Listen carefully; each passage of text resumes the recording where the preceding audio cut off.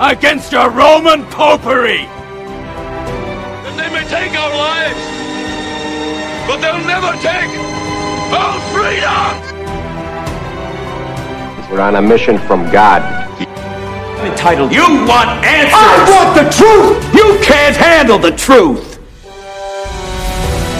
Maybe we should chug on over to Mamby-Pamby land, where maybe we can find some self-confidence for you, you jackwagon! Coming to you live from his padded cell high atop Bethel Church, the most heralded, the most despised talk show in all of human history. This is the talk show hell hates. This is Pastor Mike Online.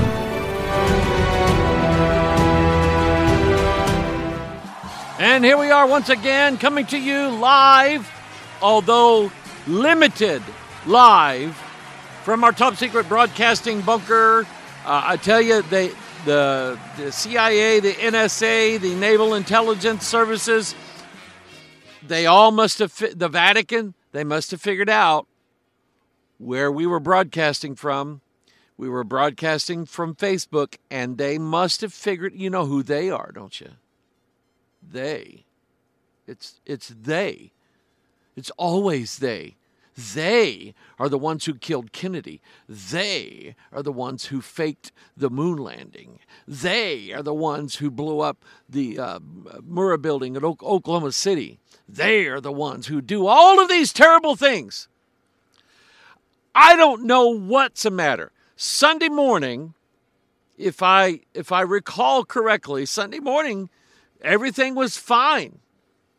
We streamed like we always do. I don't think I said anything of a controversial nature, but who knows? But then all of a sudden, Sunday afternoon, and I'm ready to go. And now Facebook, for some reason, I can't get, here's what I'm going to do. I can't get Wirecast, which is the software that I'm using right now. I can't get Wirecast to log in to Facebook, no matter what I do. And it's like nothing, we didn't change anything from Sunday morning to Sunday afternoon. We didn't change nothing. Let's see if I can do, how do I do this here? How do I don't even know how to live stream on Facebook on my phone. Man, I'm still like living in dinosaur 20th century. Oh, here we go. Turn the camera around, Hoggy. There we go. Go live. 3, 2, 1. All right, I'm going to put that phone. Let me wipe that off. Hang on a second. I got one of those screen protectors on here, and it's dirty. And I can't get it. I got a fuzzy, hazy. There. Those of you who want to see me on Facebook, you can see me on Facebook. All right. But other than that, I don't know. You see, I can live stream with my phone. So I know they haven't canceled me. Facebook hasn't blocked me from live streaming. But for some reason, software, they're not sprechen the same Deutsch, okay?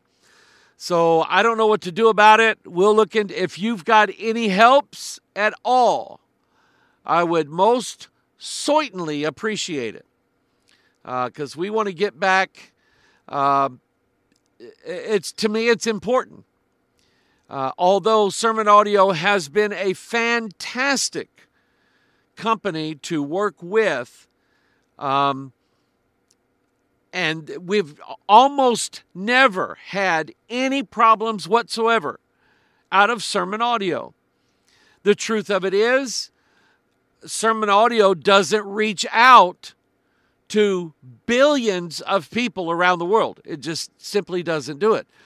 And so that's what we want. We want to be right on the corner of where everybody else is going to walk by, in the cyber universe. We want them to walk by and say, I wonder what that's all about. And then listen and watch and either be blessed or go, Hoggard, he's such an idiot. Why do people watch him? Either way, there is no such thing as bad publicity. So anyway, if you've got any ideas, it may be I need to upgrade Wirecast. I don't know. We'll have to see.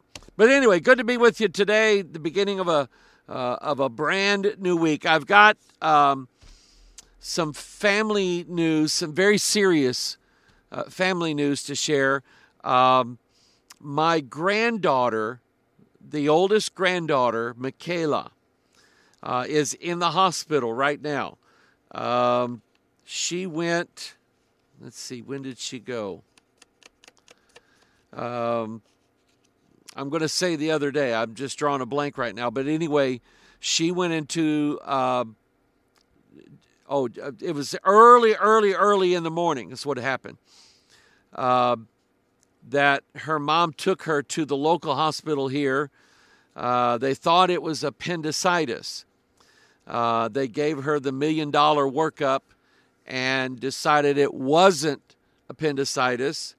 And so they sent her by ambulance up to Children's Hospital, which is probably one of the top pediatric hospitals in the country, not just in the St. Louis area, but in the country. And they've got some really good doctors that are working with her up there. She is all I know to say is that she is just very, very bloated in her belly with blood. And we don't know exactly why. And so it's a very, very serious situation. Here you have my daughter, Alicia, is dealing with situations of her own and her health issues and so on. And now her daughter, my granddaughter, Michaela, is also experiencing some very serious medical issues.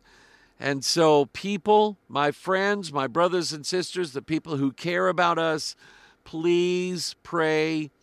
If you think of us, pray for Michaela, pray for Alicia, pray for Michael, that whole family, because the devil surely is raining down fire on them. Now, speaking of that fire, that's kind of what I wanted to talk to you about today. Let me change this. There we go. At least that still works. Anyway, I've talked about this before, but it's been a while. I want to talk about it again. The idea that fire is literally going to fall down from heaven. Where does that come from? Who decides that? What is it? And so on. I'm going to put a picture up on the screen for you. And that picture looks like this. Okay? I'll give you 5 free DVDs. 5, okay? If you can tell me who that is. All of our DVDs are free, so I don't care. That is a character named Prometheus. You might recognize the phrase Theos in his name. Prometheus. Okay? Sort of a demigod. And Prometheus according to mythology, looks at the earth and says, boy, that's not really fair. All the people of earth, they're down there freezing to death. It's cold. It's wintertime. All they have is just animal furs. And then you've got the anti-animal fur people that are protesting everywhere. So, they have to come up with fake fur and all this. But people are freezing to death because they have no fire. So Prometheus sees in heaven that the gods are all sitting back. And I don't know why. Every time you see a painting or a sculpture of some Greek or Roman deity, almost always ain't got no clothes on whatsoever. Not a stitch of clothing, except maybe, as you see here with Prometheus, the wind happened to be blowing just exactly right when whoever painted this painting, and he did it real fast too, and the wind blew just at right time to cover up his loins, and so he drew that. And Prometheus is going, well, I'm glad the wind blew there. That would have been embarrassing. But anyway, Prometheus looks at the world of the gods up in the heavens. And all the gods are reclining, and they're eating grapes and drinking wine, and they've got fire. And Prometheus is like, hey, can't we give fire to the humans? And they say, hey, Prometheus, we can't give fire to the humans. What do you want? You want them to be warm? You want them to survive? You want them to keep living? Well, we can't have that. Now, the fire that Prometheus wants to give mankind from heaven, mind you, is not the fire that you and I commonly refer to as fire. It's not the fire that you think it is. Even though the story, the myth, is intended to make you think that it's the common fire that we now take for granted all the time here on this lowly earth that we live on. It's not the same. It's a different type of fire. And I'm going to show you that by way of, let me do this again. We're going to go to Scripture. Playing the part of Prometheus in Genesis chapter 3 will be Lucifer, the serpent. What does Lucifer mean? Light bearer. And so here is Lucifer. He's Prometheus. Adam and Eve are the humans. The Most High God, Jehovah, King of Kings, Lord of Lords, is the God of all gods. All right? He is the most high over every other god that there is. He is God. And so Satan, Lucifer, the dragon, the serpent, goes to Eve. Now, in this story, Lucifer is going to bear the light of the fire from heaven and bring it down to the earth. And the fire that he's going to ignite, the light that he's going to get people to see, is his version of a truth that he believes or he wants mankind to have, that God, according to Lucifer, won't let man have. Look at the story. And now the serpent was more subtle than any beast of the field which the Lord God had made. And he said unto the woman, Yea, hath God said, Ye shall not eat of every tree of the garden. And the woman said unto the serpent, Yea, we may eat of the fruit of the trees of the garden. But of the fruit of the tree which is in the midst of the garden, God has said, Ye shall not eat of it, neither shall ye touch it, lest ye die. And the serpent said unto the woman, Yea, ye shall not surely die.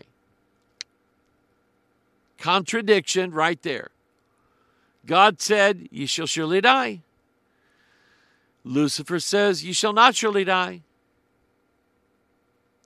So then it's left up to Eve now to determine who's lying and who's telling the truth.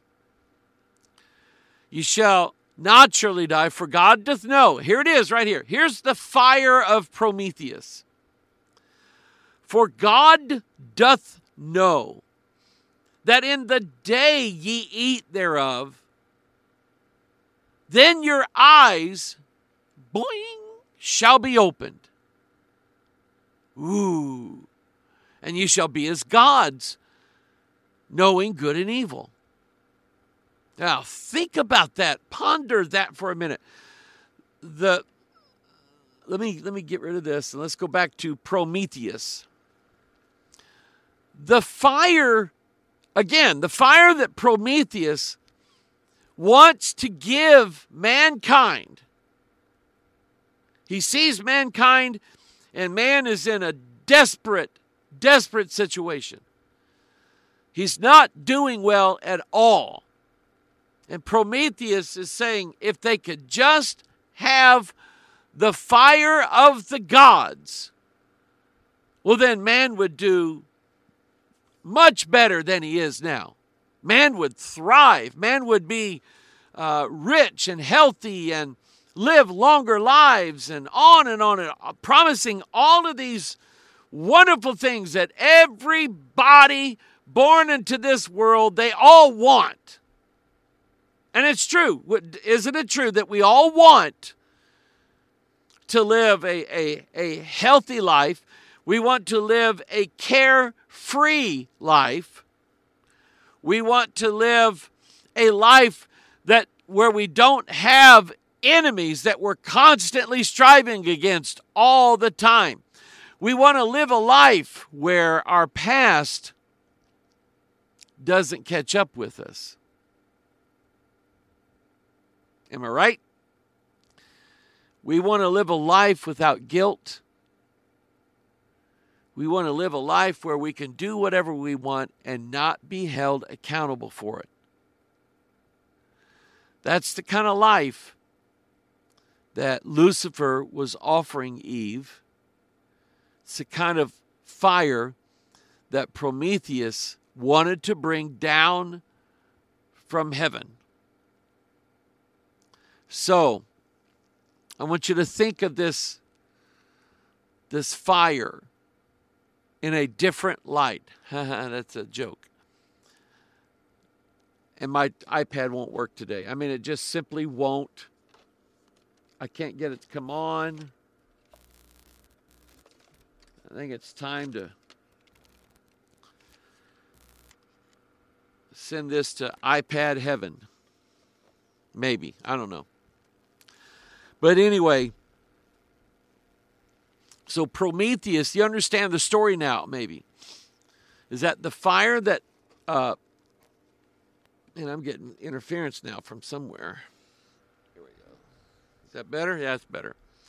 The fire that Prometheus wants to bring down from the heaven to the earth is the fire of enlightenment.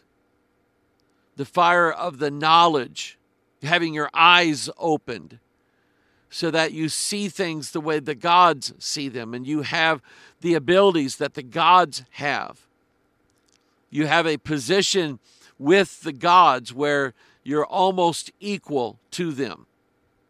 And you don't have to be afraid of being punished for all of eternity for your sins.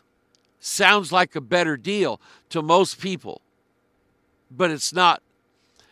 Lucifer's not able to deliver that. Neither is Prometheus.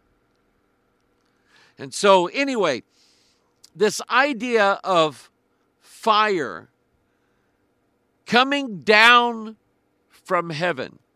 There is Rockefeller Plaza. Again, that's Prometheus. And, oh, isn't it amazing that as the sculptor was carving this all out, making a mold to pour whatever, I don't know if that's gold or what, but making a mold to pour whatever, maybe he started out with copper or bronze and then maybe overlaid it with gold, I don't know. But it just so happened that the wind caught this piece of cloth and it covered him at that exact moment. Because it's like all the gods, there they are, they're practically naked. Why?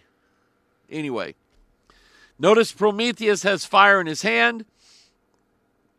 Rockefeller Plaza, that's where, let's see, the Today Show, I believe, is broadcast from. It's where, when David Letterman had his show, I think it was at Rockefeller Plaza. But anyway, that's a very, very famous place in New York City is Rockefeller Plaza, and they feature Prometheus there. It's an ode to a god that doesn't exist, but they want you to think it does.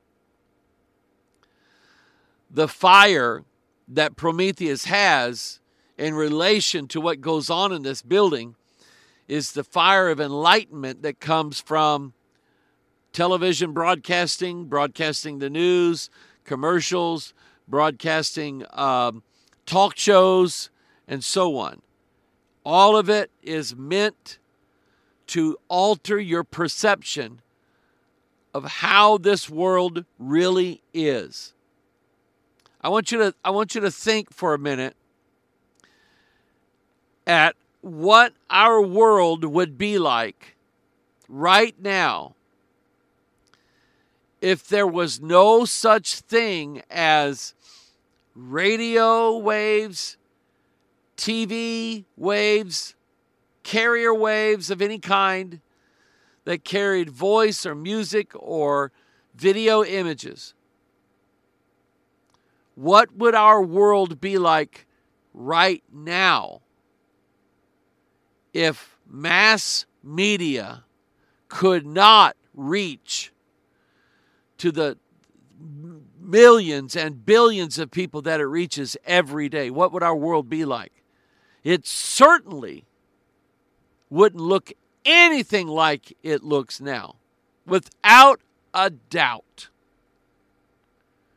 So, the concept of Prometheus bringing fire down from the heavens and giving it to mankind, of course, he had a price to pay for that. The gods were mad at him for doing that, and they punished him for that. But you understand now that the fire that he brings is not just a fire that lights firewood and people can get around it and get warm and then build, iron boxes where they can put wood in and the wood stove would heat up and they could cook their meals on it and all kinds of things. Mankind's bettering himself now. He's going to live longer now. But it's not just that. It's the fire of enlightenment. The fire of knowledge, the fire of wisdom, the fire of understanding. Once that gets embedded into a man's heart, he tends to believe whatever the fire brought to him is all about. He tends to believe that. So, notice this now, Revelation 13. And I beheld another beast coming up out of the earth, and he had two horns like a lamb. That's what this is. Okay? Somebody's going to get a screen capture of that and say, Hoggard's in the Illuminati. We knew it. We knew it all along. Okay, whatever. But that's what that symbol is. It's the two horns of the Lamb that the false prophet has. Okay? And he exerciseth, verse 12, he had two horns like a lamb, he spake as a dragon, and he exerciseth all the power of the first beast before him, and causeth the earth and them which dwell therein to worship the first beast, whose deadly wound was healed. We know that the beast receives a deadly wound, and I would assume he dies. But then the false prophet is able to cure that deadly wound in his head and bring him back to life again. So now he's alive. And he may have stories to tell people about what he saw in the realm of the dead and the things that are awaiting mankind and so on. And by the way, he will more than likely convince everybody of whatever he says hell is like, the afterlife is like. He'll be able to convince them. Why? Because allegedly he's been there. And then he came back to life, and now he's going to tell everybody what it's like in the afterlife.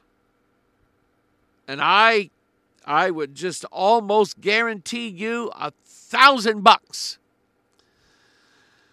Boy, it's going to take a lot of hunting to get $1,000. But anyway, I would almost bet you $1,000 that the beast, having gone through the cycle of life, death, and then life again, that he would tell some form of story about the afterlife that does not in any way match what the scriptures say about what happens to people when they die.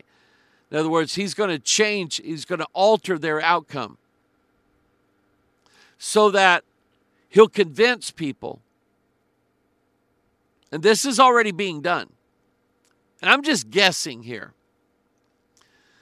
But if I were to guess, I would say that the beast would tell people, hey, look, I know you're all afraid to die. Boy, I was too. But when I went through it, it was like I wasn't afraid at all.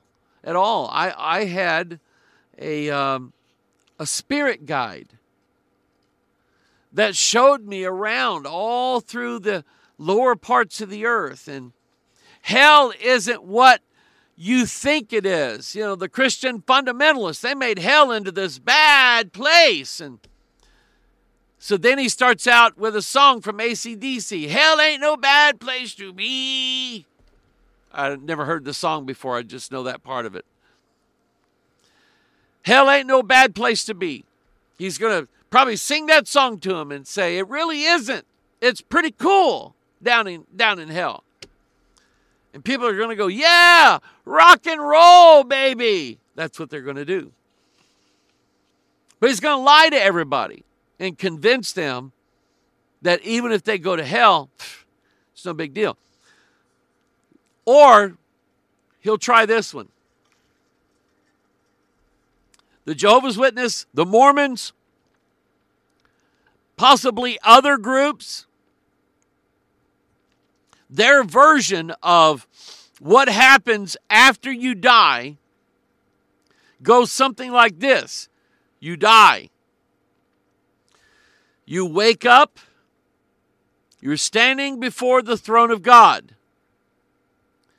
God then takes you, shakes you, and says, look, I told you to serve me and you didn't do it.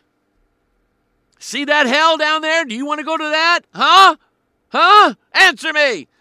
No, I don't want to go there. Shut up. And then supposedly God's going to say, now I'm giving you one more chance. Do you want to go to hell? No, I don't want to go to hell. All right then. Repent, worship me, and I'll let you go to heaven. I know Jehovah's Witnesses believe that. I know Mormons believe that. People, if I believed that, I would not be here today. I would not. And you wouldn't either. Be honest. You wouldn't. Your flesh would be like, come on, let's party. But there's a danger in not believing the hell of the Bible. The hell of hell. Okay? There's danger in not believing what the Bible said. So anyway, back to Revelation. And in verse 12, he exerciseth all the power of the first beast before him, and he causeth the earth and them which dwell therein to worship the first beast, whose deadly wound was healed. Verse 13, and he doeth great wonders, so that he maketh fire come down from heaven on the earth in the sight of men. Heaven, fire comes down from heaven. He makes that happen so that everybody can see it. And when they do, they go, ooh, ah. He's got the power. He is God's man. Look at what he did. He's showing us signs and wonders. And the entire world is going to be fooled into believing whatever he says. You know, I haven't done this. 1, 2, 3, 4, 5, 6, 7, 8, 9, 10, 11, 12, 13, 14, 15, 16, 17, 18, 19, 20, 21, 22. No, I haven't. I'm not sure what that means. I know see, that's Revelation 13:13. I know in Genesis 13:13. Oh, you like it. If you haven't seen this one, buddy, you'll like this one. Genesis 13, verse 13. I'm going to underline it all. The computer counts it for me. It's exactly 13 words. So in the 13th chapter of the 13th verse, there are 13 words. And you want to think that the scholars did that? Or that it happened by accident? Then look at what it says. But the men of Sodom were wicked and sinners before the Lord exceedingly. Ha ha ha! Try that one on. That verse just looks like it belongs there, and the number of words to me look like they are the exact number of words that if I were God, that's the words that I would use. I would put 13 words in the 13th verse of the 13th chapter and watch people go, oh, those King James people, I tell you. Okay? All right. Meanwhile, back at the ranch, 1 Kings 18, verse 22. Look at this one. This is fire coming down from heaven. Then said Elijah unto the people, I, even I only, remain a prophet of the Lord. But Baal's prophets are 450 men. Let them therefore give us 2 bullocks, and let them choose 1 bullock for themselves, and cut it in pieces, and lay it on wood, and put no fire under. And I will dress the other bullock, and lay it on wood, and put no fire under. And call ye on the name of your gods, and I will call on the name of the Lord. And the God that answereth by fire, let him be God. And all the people answered and said, it is well spoken. So, What was the sign here? It was that God was going to send fire down from heaven and consume everything. Let's see here. Let me get back to this. There we go. Oh, I already have Genesis 13:13 there. But the men of Sodom were wicked and sinners before the Lord exceedingly. 13 words. Genesis 19:23. The sun was risen upon the earth when Lot entered into Zoar. Then the Lord rained upon Sodom and upon Gomorrah brimstone and fire from the Lord out of heaven, and he overthrew those cities and all the plain and all the inhabitants of the cities and that which grew upon the ground. Fire from heaven coming down. Is it a sign of a blessing or is it the sign of a curse? When the fire came down in Elijah's day, it might have been a blessing to a lot of the people, but to the 450 prophets of Baal, what happened to them? They all got killed. Every one of them got killed. So, and then we have here in Sodom, when fire comes down upon Sodom and Gomorrah, brimstone and fire, what happens? Everybody in Sodom and Gomorrah, they also got killed. Every one of them, except Lot and his two daughters. Excuse me. I said three. I meant two.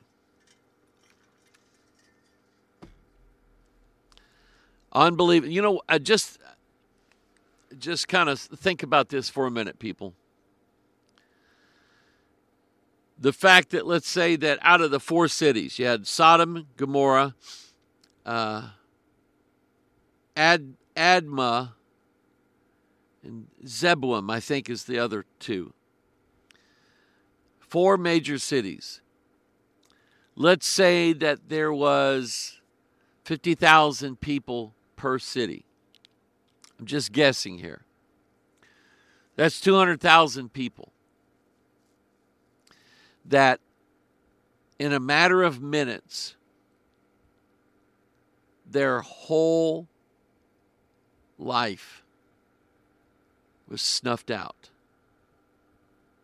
Everything they had, everything that they were, everything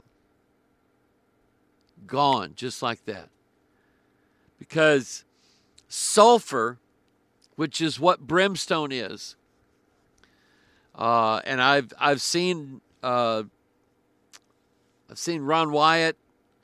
He believed that Sodom and Gomorrah were right along the western bank of the Red Sea, and he showed there, laying all over the place, these little balls of sulfur that were still there.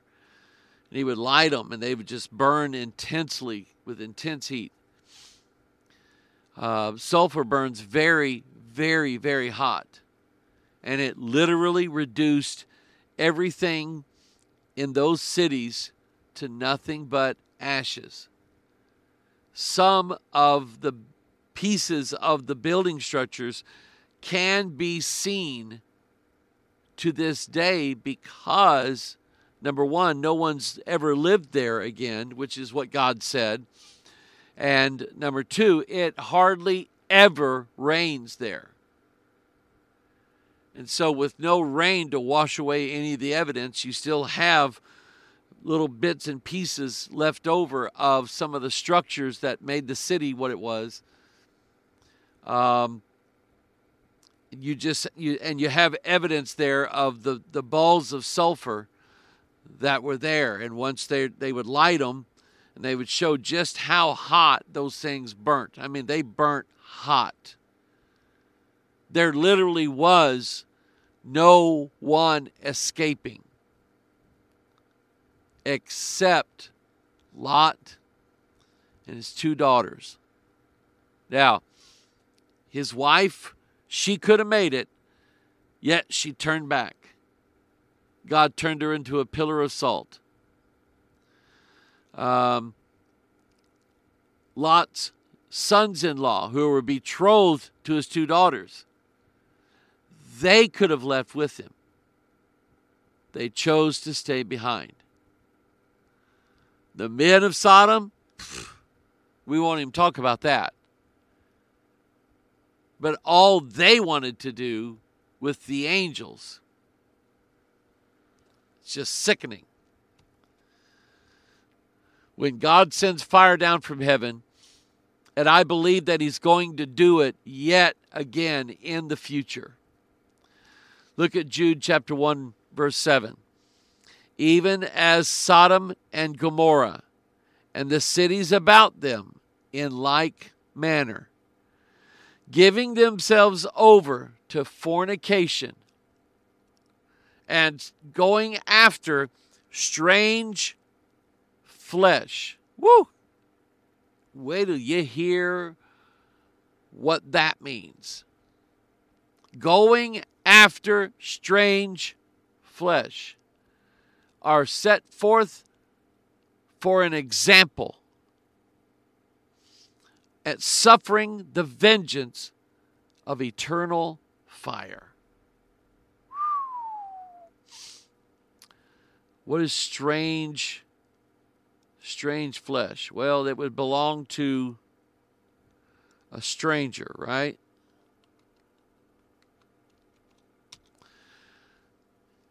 I won't read all 211 verses that have the word stranger in it.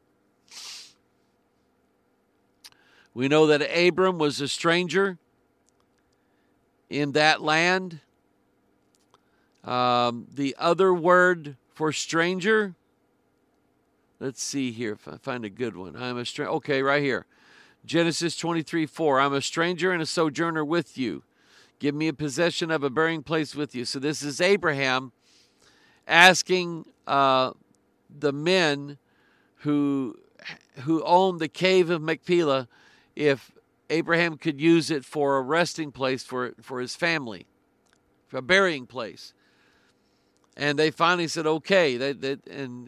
Abraham paid the price. They said, oh, you don't have to pay it. Abraham said, well, take it anyway. Okay, we'll take it. And they took it. Must have been a pretty good chunk of change. But Abraham finally had a burying place for him and his offspring. I think Sarah was buried there and so on. Isaac and Jacob buried there. But anyway, they're all buried in this cave, which was bought by an alien. Because the only word in the Bible that I can find that is related to the word stranger is in the form of the word alien, which means they were not born here. And so if they happen to die here, they die in a strange land because they're not dying in the land of their nativity. And in some cases, they don't want to be. Ruth was perfectly content in staying with Naomi and the Jewish people. And if they were blessed, then she would be blessed. If they were cursed, she would be cursed with them. But she was going to stay right with those people and not stray away. And so God blessed the house of Ruth. He blessed the house of Boaz, who was the kinsman redeemer. 2 generations later, you've got King David. And several generations after him, you have King of Kings, Lord of Lords, Jesus Christ. Woo! Amen. But you see, strangers, in fact, we got the word stranger there. Let me add a word, alien, asterisk. Okay? In the same verse, We have, look here, Job 19:15. They that dwell in mine house and my maids count me for a stranger. I am an alien in their sight. Psalm 69, I am become a stranger unto my brethren and an alien unto my mother's children. Isaiah 61:5, strangers shall stand and feed your flocks, and the sons of the alien shall be your plowmen and your vine dressers. Lamentations, our inheritance is turned to strangers, our houses to aliens. Even in the New Testament, that at that time ye were without Christ, being aliens from the commonwealth of Israel and strangers from the covenants of promise, having no hope and without God in the world. So, we go back here. Sodom and Gomorrah and the cities about them in like manner, giving themselves over to fornication and going after, what's another word biblically that we could establish in that place other than strange?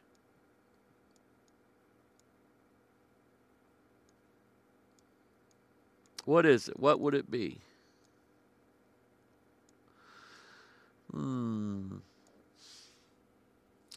Alien. See, Sodom and Gomorrah is not just a story whose ending is already complete, and there's no sense in ever going back and trying to get something out of Sodom and Gomorrah. It's already been done. It's already passed. It's over with. You don't have to worry about it. It's going to happen again.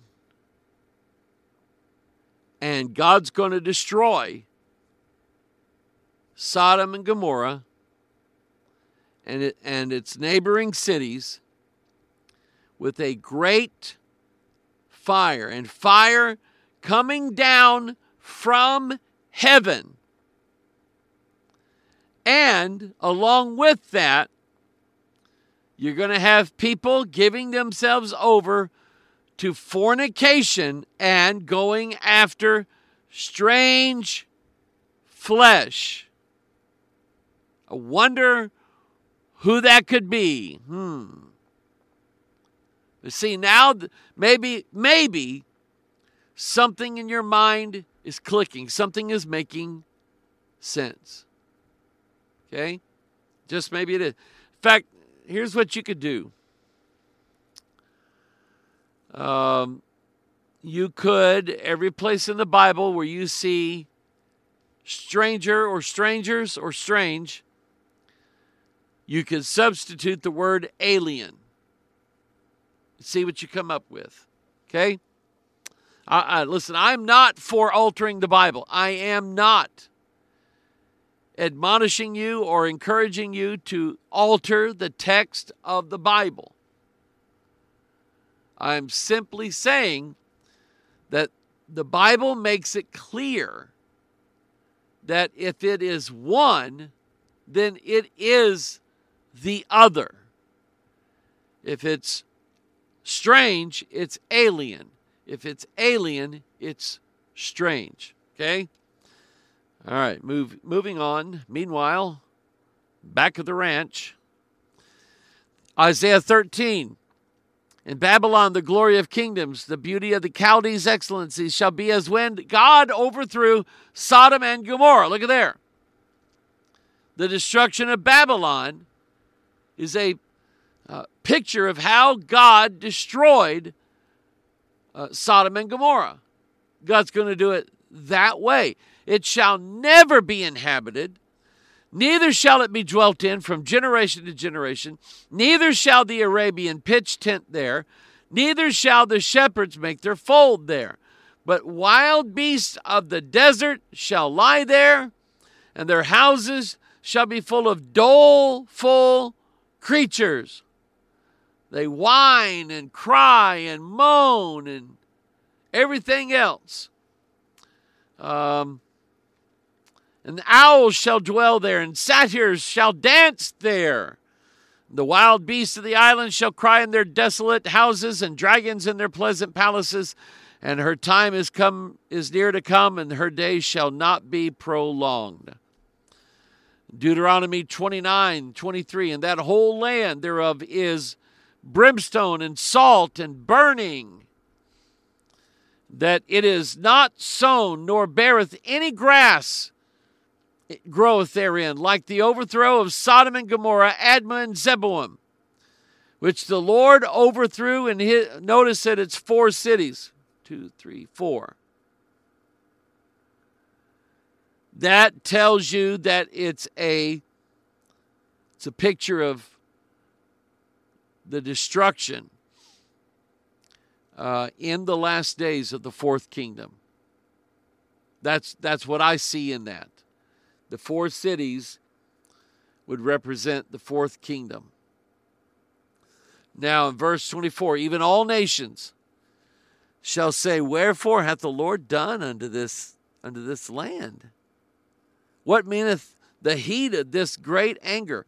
Then men shall say, because they have forsaken the covenant of the Lord God of their fathers, which he made with them when he brought them forth out of the land of Egypt. For they went and served other gods, and worshiped them, gods whom they knew not, and whom he had not given unto them. People, you need to be careful about the gods that you serve. You need to be careful about the covetousness, which is idolatry. You need to watch out for that. It will get you in trouble. It'll catch up to you one of these days. Deuteronomy 32, verse 1, give ear, O ye heavens, and I will speak, and hear, O earth, the words of my mouth. My doctrine shall drop as the rain. Look at that. My speech shall distill as the dew, as the small rain upon the tender herb, and as the showers upon the grass.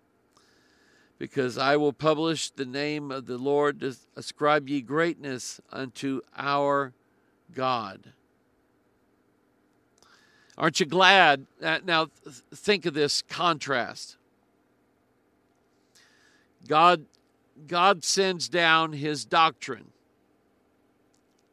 He said he sends it like the gentle rain, like the showers that just come down here in the Midwest. We've been experiencing a tremendous drought.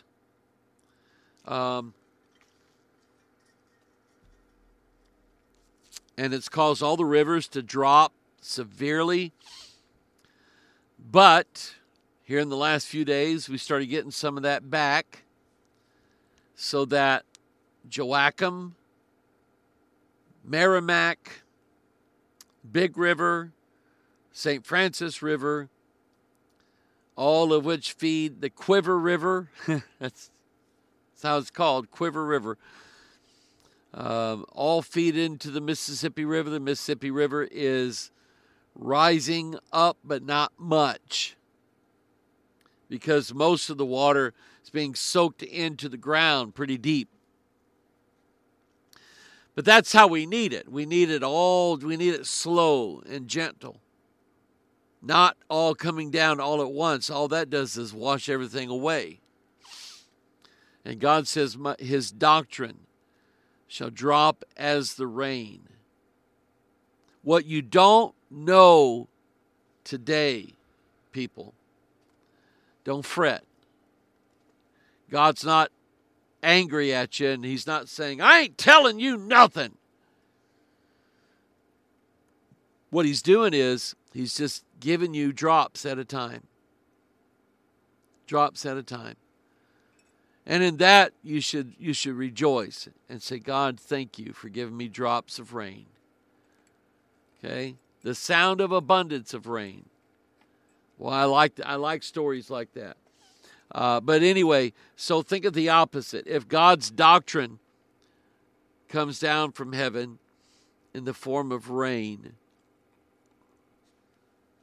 What about Satan's doctrine? His doctrine of devils that he has. The evil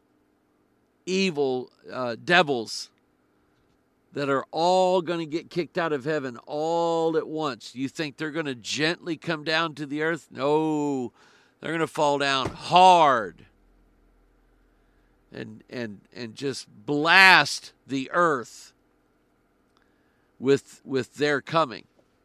It's going to be different.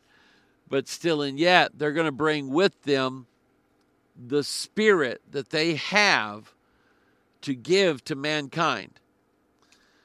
Psalm 72:6, he shall come down like rain upon the mown grass, as showers that water the earth. In his days shall the righteous flourish.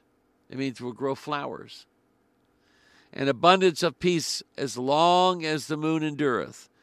Isaiah 55:10, for as the rain cometh down, and the snow from heaven, and returneth not thither, but watereth the earth, and maketh it bring forth and bud, that it may give his seed to the sower, and bread to the eater, so shall my word be that goeth forth out of my mouth. It shall not return unto me void, but it shall accomplish that which I please, and it shall prosper in the thing according whereunto I sent it. Hebrews 6, for the earth which drinketh in the rain that cometh oft upon it, and bringeth forth herbs, or herbs, either way, bringeth forth herbs, meat for them by whom it is dressed, receiveth blessing from God. Woo! It's just going to be a blessing rain. It's going to fill the troughs. It's going to fill the water pots. It's enough to where you could go outside with a bar of soap and wash yourself off and stand there and let the rain wash all that soap off of you. You come back in the house and boy, you smell good. Amen. That kind of rain is the rain that God sends forth to his churches. He sends his doctrine to them little by little. Like the rain, here a little, there a little. That's how God does it. Hosea 6:3, then shall we know if we follow on to know the Lord, his going forth is prepared as the morning, and he shall come unto us as the rain, as the latter and former rain upon the earth. Ooh. Hosea 10, sow to yourselves in righteousness, reap in mercy, break up your fallow ground. What does that mean? What does fallow ground mean? Untended land. In other words, it's a parcel of land where it's never you've never planted anything on it. You own it. You've never planted anything on it. And because of that, you're going to get all kinds of brambles, different kinds of brush out there.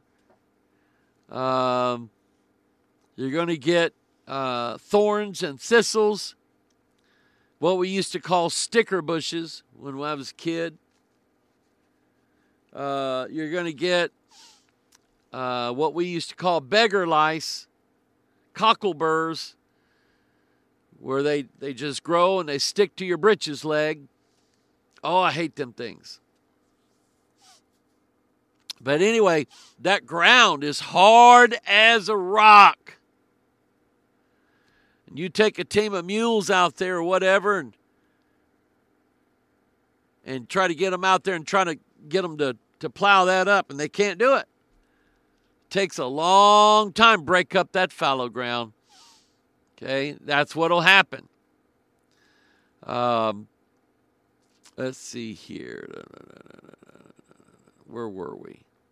Sow to yourselves in righteousness, reap in mercy, break up your fallow ground, for it is time to seek the Lord till he come and rain righteousness upon you. People, God is always there ready to talk to you. But I want you to notice what he says here. Sow to yourselves in righteousness. You do it. You break up your fallow ground. You do it. Well, I thought God was going to do miracles. Yeah, he's going to do miracles. But you're the one that let the ground go fallow. You're the one that didn't sow anything there. You're the one that didn't break it up. All of these years, now you got a mess on your hands. And it's like God is saying to us, I'm going to make you clean up the mess. Why? So you'll know the next time not to make that mess to begin with. Oh. Okay, I understand that. Zechariah 10, ask ye of the Lord rain in the time of the latter rain, so the Lord shall make bright clouds and give them showers of rain to everyone grass in the field. Let's see here. I want to get past this. Let's see here.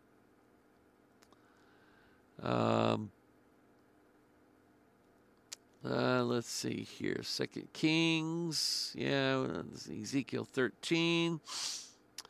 Yeah. Okay, let me do this.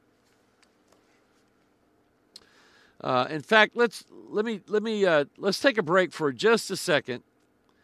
And if you remember last week, we were introduced to a new family that follows our ministry. There's the Swagger family, and they said they listen to us all the time. And I know we're having troubles with Facebook, but I've posted the sermon audio link where people can watch on sermon audio, and so let's check in on the Swagger family and see what it is they're listening to right now. Hang on a second here. I got the live stream pulled up, and we'll go to that and we'll see what they're listening to.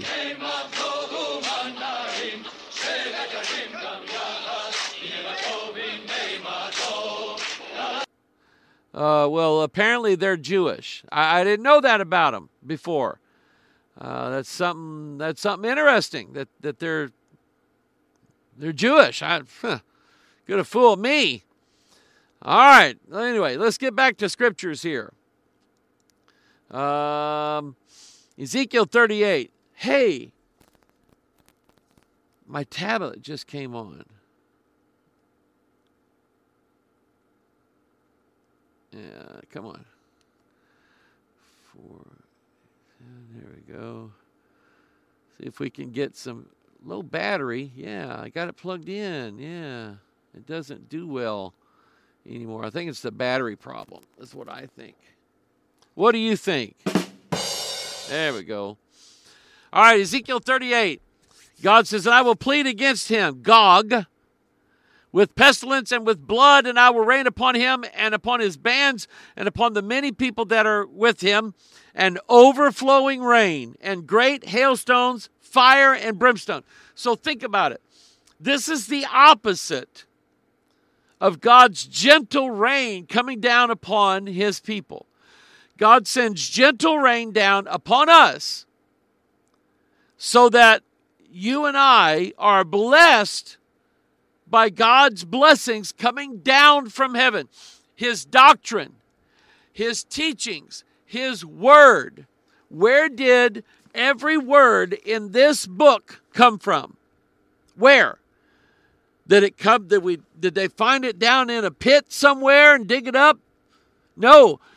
The words of this book originally came to us from heaven.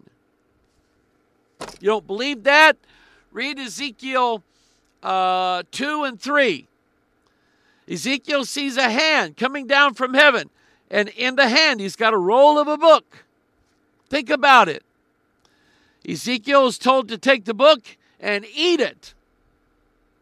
Ezekiel eats it. Oh, that's good. It's in his mouth like honey and butter and soft bread, and woo, it's good. He swallows it. Uh-oh. It's bitter. John, same thing. Hand with the angel with the book coming down from heaven. Gives it to John. As John, take this. You're going to proclaim this to the entire world. John takes it. And he's told to eat a bite of it. He eats a bite of it. It's in his mouth sweet as honey. Same idea. But then the devil's rain is different. It comes down as a torrential rain, an overflowing rain. Great hailstones, fire and brimstone. Well, you see that in Revelation chapter 8. And the beginning of the trumpet judgments. Whew. I would not want to be around when that takes place. And maybe it's through that fiery trial that we are brought through and then meet Jesus in the air. Hello, wake up here. Psalm 11:6, upon the wicked he shall rain snares. Think about that. Fire and brimstone, and in a horrible tempest, this shall be the portion of their cup. You see, God knows how to do this, people. If you worry and wonder and are scared of what you might have to go through in the latter days, let me remind you, our God has been in the saving business for 6,000 years.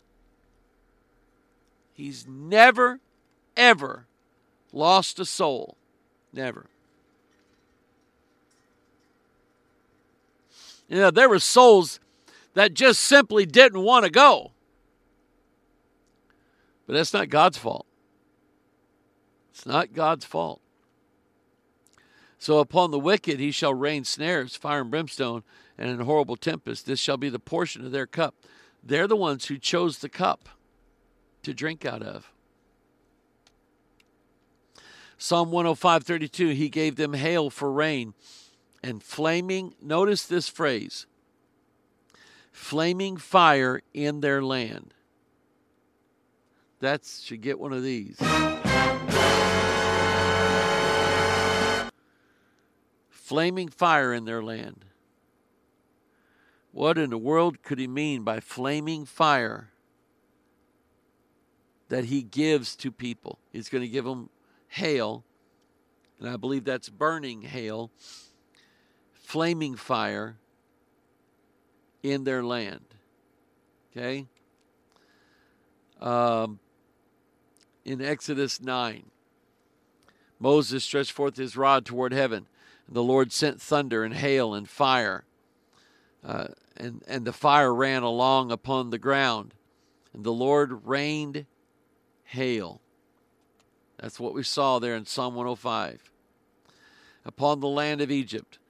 So there was hail, and fire mingled with the hail, very grievous, such as there was none like it in all the land of Egypt, since it became a nation. And the hail smote throughout all the land of Egypt, and all that was in the field, both man and beast. And the hail smote every herb of the field, and brake every tree of the field. Only in the land of Goshen, where the children of Israel were, was there no hail. Didn't I tell you? Didn't I tell you? Did not God tell you that he wasn't going to let that fire approach you, touch you, burn you in any way? Only with our eyes shall we see the punishment of the wicked. And I believe that we are going to see people being punished for their sins. And we will be rejoicing, not over them, but rejoicing in that God found us because of Christ to be worthy. Amen and amen. Revelation 8. Oh man, now I'm running out of battery on my phone. Hang on, people. That's more important, eh? There we go.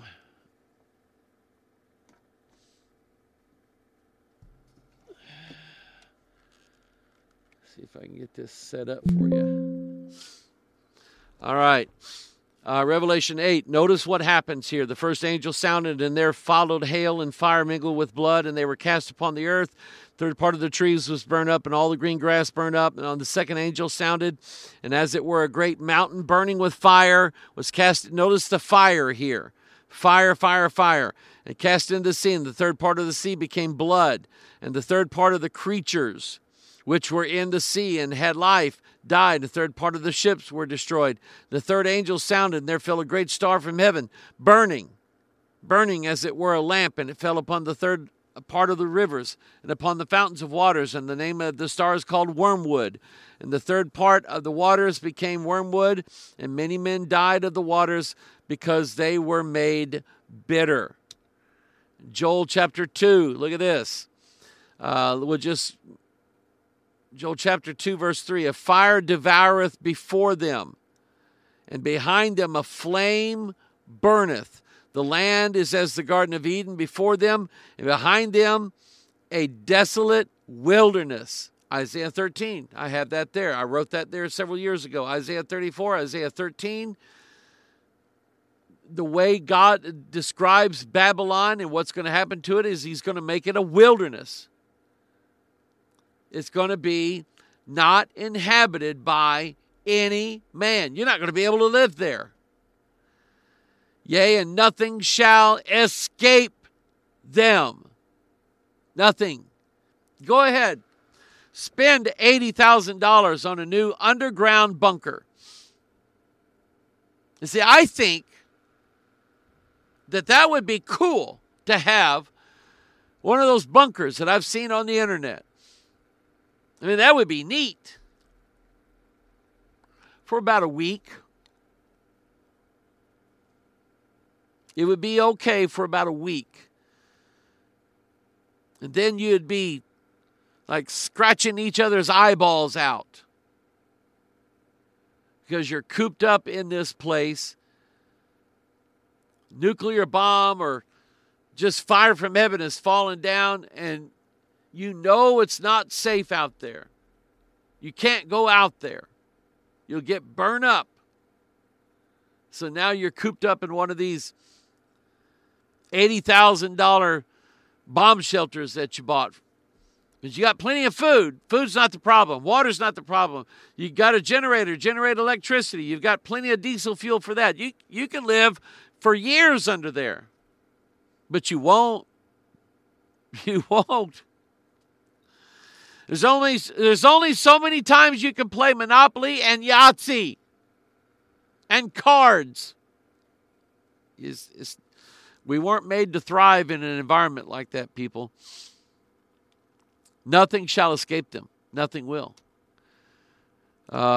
Revelation 13:13, he doeth great wonders, so that he maketh fire come down from heaven on the earth in the sight of men. What is that?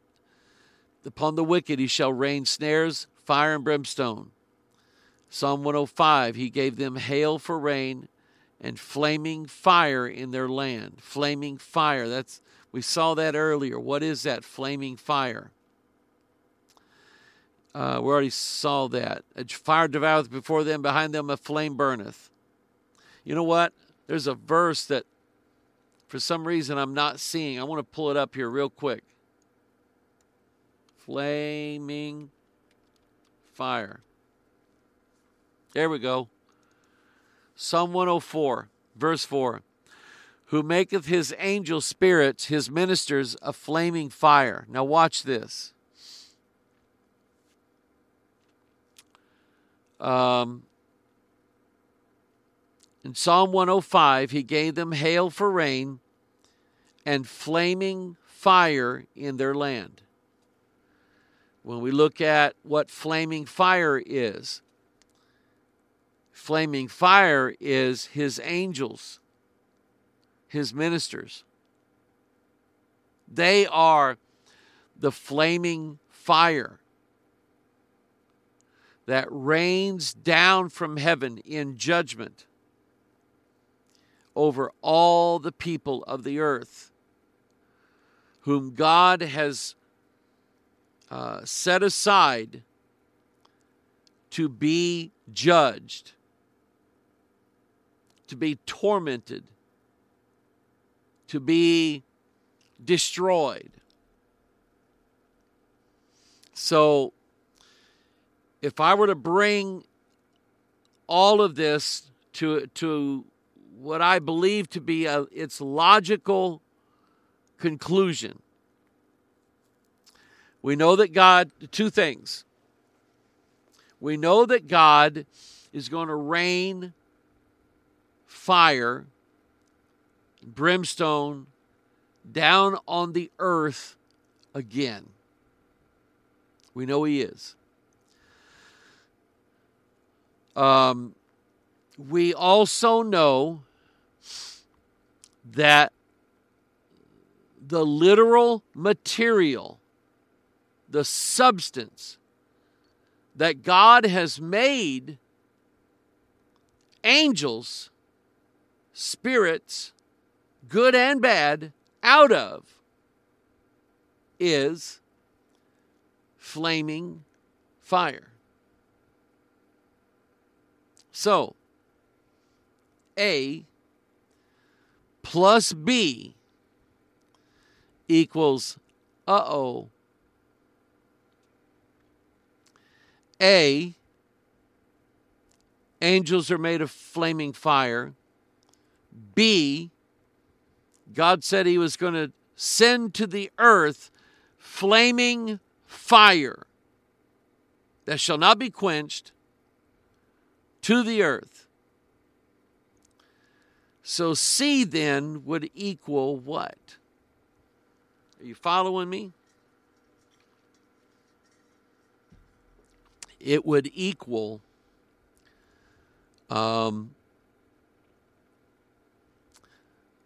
when God sends this fiery flame down on the earth, this flaming fire, I believe is when Satan, the dragon, the devil, the serpent, loses his war in heaven and is cast, both he and his angels with him, which are a third of the angelic realm. God is going to cast them down to the earth. So what would happen when God does that? What would happen on those days? I want us to look at, let's see here. No, that's the wrong one. There we go.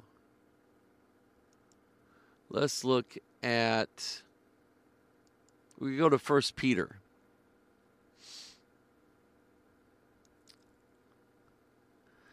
Twice in 1 Peter, we are told that we are going to endure a time where it's called a fiery trial. I'm trying to find it here. Here we go. 1 Peter chapter 1, verse 5. Who are kept by the power of God through faith unto salvation, ready to be revealed in the last time. I'm going to ask you a very important question. Whose power and control is your salvation in? Who's in charge of that? Is it you? Is it God? It's God. We are kept by the power of God through faith. Faith is our part. God keeping us is His part. Keep your faith, people.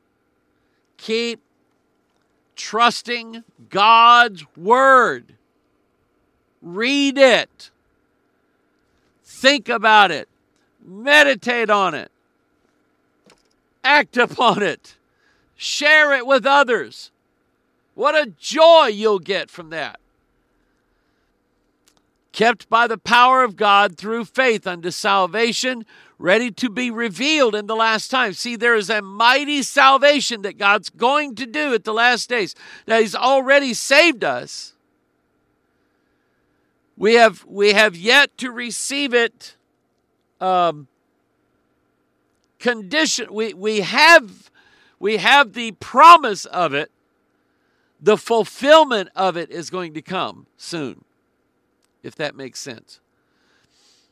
So here, we were kept by the power of God through faith unto salvation, ready to be revealed in the last time, wherein ye greatly rejoice, though now for a season, if need be, ye are in heaviness through manifold temptations.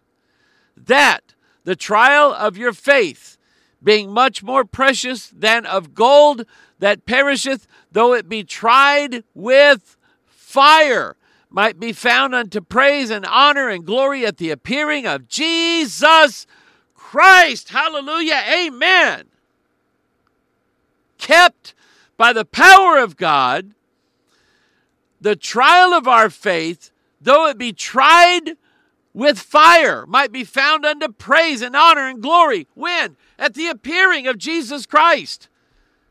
At the appearing of Jesus Christ, I promise you, all of us are going to go, whoop!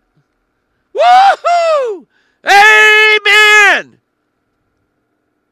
I promise you that.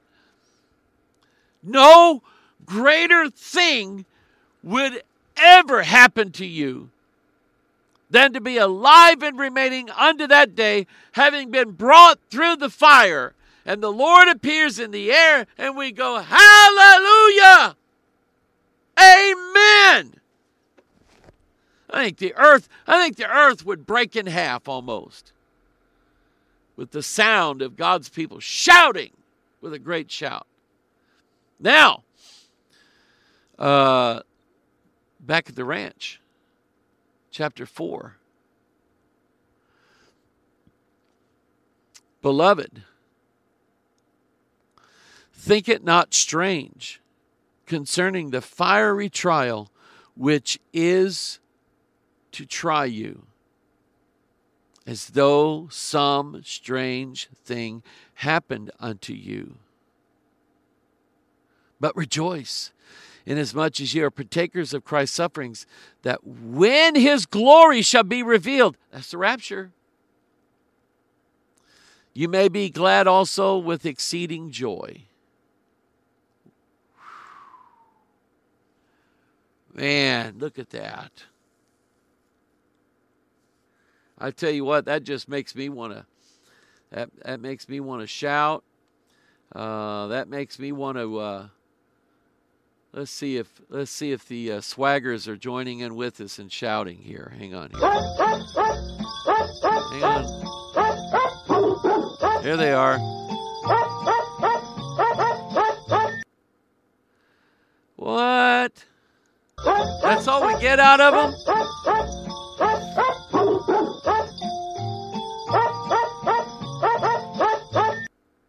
Oh, well.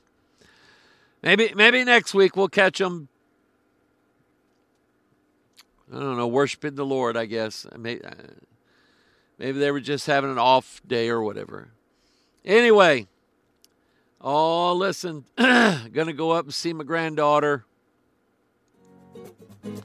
I want you to pray for her. It's Michaela, and could be serious. So, listen, this family, and I'll just say my family. And I'm not. It's not that I don't care about any other family. I do. Families in our church, they go through some wild stuff. And I believe it's because they, as Paul said, they've addicted themselves to our ministry. And in my family, we have taken so many hits. It's not even funny. So pray for my family. Pray for Michael and Alicia, Michaela. Michael's mother is over here from Kenya. We call her Mama Michael. That's a traditional greeting. We call her Mama, and then you name her after the firstborn child. So Lisa would be Mama Lindsay, the mama of Lindsay, because Lindsay's our firstborn. So anyway, just pray for all of us. Appreciate that. Pray for us. We're going to do a feeding this month, and just pray for us that God will bless so we can feed as many people as we possibly can for Christmas. We'd like to give out some gifts to some of the children for Christmas as well. That means so much to them. When I tell you people they don't have anything, they don't have anything. And we throw stuff away. So pray for them, okay? Pray for them. Pray for me. Pray for us. You're the reason why we do what we do. So we'll continue to do it as long as the Lord says do it. We're going to do it, all right? God bless you. I love you. We will see you next time.